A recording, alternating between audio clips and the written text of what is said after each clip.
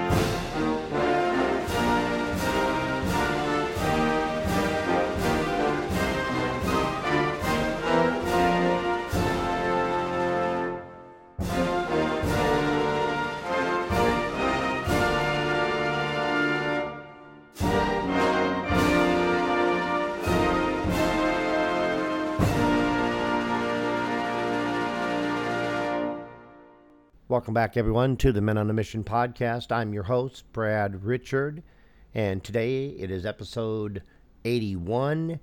It is January 15th. Happy New Year. Happy 2024. And today we observe the birthday of Martin Luther King. One of my favorite speeches by Martin Luther King is The Three Dimensions of a Complete Life, recorded April 9th of 1967, 42 years ago. In this excerpt from that speech, I want to play it for you so you can listen to the wise words of Dr. King and put together or see the connection on what he is saying and how it really connects to mental health. And that's what we're about here. It's all about mental health. The number one issue our country faces is indeed mental health, in my opinion. So I want to let you hear his words, not mine. And this is an excerpt from that speech done in 1967. In honor of Dr. King's birthday today, January 15th, I would like you to listen to his words and see if they resonate and see if you see a connection when it comes to our mental health or the mental health of people we care about. So let's listen to Dr. King, and I'll be back with some closing statements right after we hear this amazing speech. A great Jewish rabbi, the late Joshua Liebman, wrote a book some years ago entitled Peace of Mind. And he has a chapter in that book entitled Love Thyself Properly. And what he says in that chapter, in substance, is that before you can love other selves adequately, you've got to love your own self properly. You know, a lot of people don't love themselves. They go through life with deep and haunting emotional conflicts. So the length of life means that you must love yourself. And you know what loving yourself also means? It means that you've got to accept yourself. So many people are busy trying to be somebody else. God gave all of us something, and something significant, and we must pray every day, asking God to help us to accept ourselves. That means everything. I remember when I was in college, I majored in sociology, and all sociology majors had to take a course that was required called statistics. And statistics can be very complicated. You've got to have a mathematical mind, a real knowledge of geometry, and you've got to know how to find the mean, the mode, and the median. I never will forget, I took this course, and I had a fellow classmate who could just work that stuff out, you know. And he could do his homework in about an hour. We would often go to the lab or the workshop, and he would just work it out in about an hour, and it was over for him. And I was trying to do what he was doing. I was trying to do mine in an hour. And the more I tried to do it in an hour, the more I was flunking out in the course. And I had to come to a very hard conclusion. I had to sit down and say, now, Martin Luther King, Leaf Kane has a better mind than you. Sometimes you have to acknowledge that. And I had to say to myself, now, he may be able to do it in an hour, but it takes me 2 or 3 hours to do it. I was not willing to accept myself. I was not willing to accept my tools and my limitations. But you know, in life we are called upon to do this. A Ford car trying to be a Cadillac is absurd, but if a Ford will accept itself as a Ford, it can do many things that a Cadillac could never do. It can get in parking spaces that a Cadillac can never get in. And in life, some of us are Fords and some of us are Cadillacs. Moses says in green pastures, Lord, I ain't much, but I's all I got.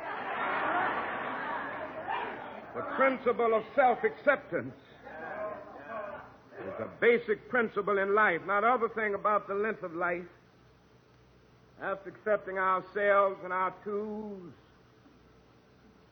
we must discover what we are called to do. And once we discover it, we should set out to do it with all of the strength and all of the power that we have in our system. After we've discovered what God called us to do, after we've discovered our life's work, we should set out to do that work so well that the living, the dead, or the unborn couldn't do it any better. Now, this does not mean that everybody will do the so-called big recognized things of life. Very few people will rise to the heights of genius in the arts and the sciences. Very few collectively will rise to certain professions. Most of us will have to be content to work in the fields and in the factories and on the streets, but we must see the dignity of all labor. When I was in Montgomery, Alabama, I went to a shoe shop quite often, known as the Gordon Shoe Shop. And there was a fella in there that used to shine my shoes, and it was just an experience to witness this fella shining my shoes. He would get that rag, you know, and he could bring music out of it. And I said to myself, this fella has a Ph.D. in shoe shining. What I'm saying to you this morning, my friend, even if it falls your lot to be a street sweeper, go on out and sweep streets like Michelangelo painted pictures. Sweep streets like Handel and Beethoven composed music. Sweep streets like Shakespeare wrote poetry. Sweep streets so well that all the host of heaven and earth will have to pause and say, here lived a great street sweeper who swept his job well. If you can't be a pine on the top of the hill, be a scrub in the valley, but be the best little scrub on the side of the reel. Be a bush if you can't be a tree. If you can't be a highway, Just be a trail. If you can't be the sun, be a star. It isn't by size that you win or you fail. Be the best of whatever you are. And when you do this, you've mastered the length of life. This onward push to the end of self-fulfillment is the end of a person's life. Now, don't stop here, though. You know, a lot of people get no further in life than the length. They develop their inner powers. They do their jobs well. You know, they try to live as if nobody else lives in the world but themselves. And they use everybody as mere tools to get to where they're going. They don't love anybody but themselves. And the only kind of love that they really have for other people is utilitarian love. You know, they just love people that they can use. A lot of people never get beyond the first dimension of life. They use other people as mere steps to which or by which they can climb to their goals and their ambitions. These people don't work out well in life. They may go for a while. They may think they're making it all right. But there is a law. They call it the law of gravitation in the physical universe. And it works. It's final. It's inexorable. Whatever goes up can come down. You shall reap what you sow. God has structured this universe that way. And he who goes through life not concerned about others will be a subject victim of this law. So I move on and say that it is necessary to add breath to length.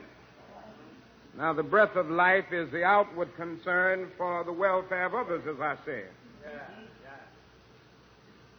And a man has not begun to live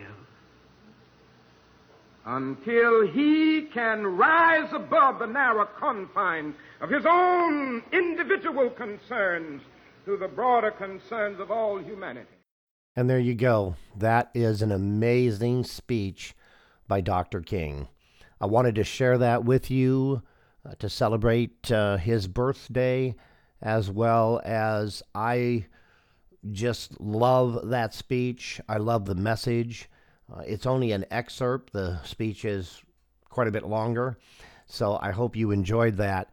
But when you listen to the words and you listen to the message of that speech from Dr. King, it really it resonated with me, and it really connected to the issue of mental health and how important it is for us to be strong in our beliefs.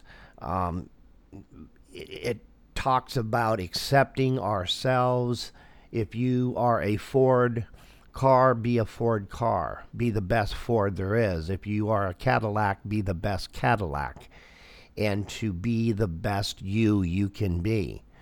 Accepting ourselves and not wanting to be something other than who we are is so very important. It resonated with me when I look around at people wanting to change who they are, wanting to pretend that they're somebody they're not, wanting to be different, wanting to be a different gender, wanting to change who we are without accepting who we are, and wanting to take a easier or a perceived route that is easier to be someone different. And in those words from Dr. King that were recorded 42 plus years ago, all the way back in 1967, those words are true today in 2024. So be the best you. Be the best you can be. And whatever you are going to be the very best at it. And accept who you are. Love yourself. And accept that you are who you are. And the only responsibility that you have to yourself is becoming the best version of yourself. So, I will wrap it up with that. It's hard to follow Dr. King, but in observation of his birthday, it is January 15th, and we wanted to have or wanted you to have the opportunity to listen to some of his amazing words. So I will end like I always do every episode. This has been episode 81. We'll be back next month, hopefully with a guest in February with another podcast. But I'll end the same way I always do. Please take care of yourself, love your little me, and remember, they need you more than you can imagine. So until next time, in the words of Dr. Martin Luther King, love yourself, accept yourself, take care, and until next time, bye for now. First to fight for the right and to build the nation's might, and the army goes rolling along. Proud of all we have done, fighting till the battle's won, and the army goes rolling along. And it's high, high, hey, the army's on its way. Count off the cages loud and strong.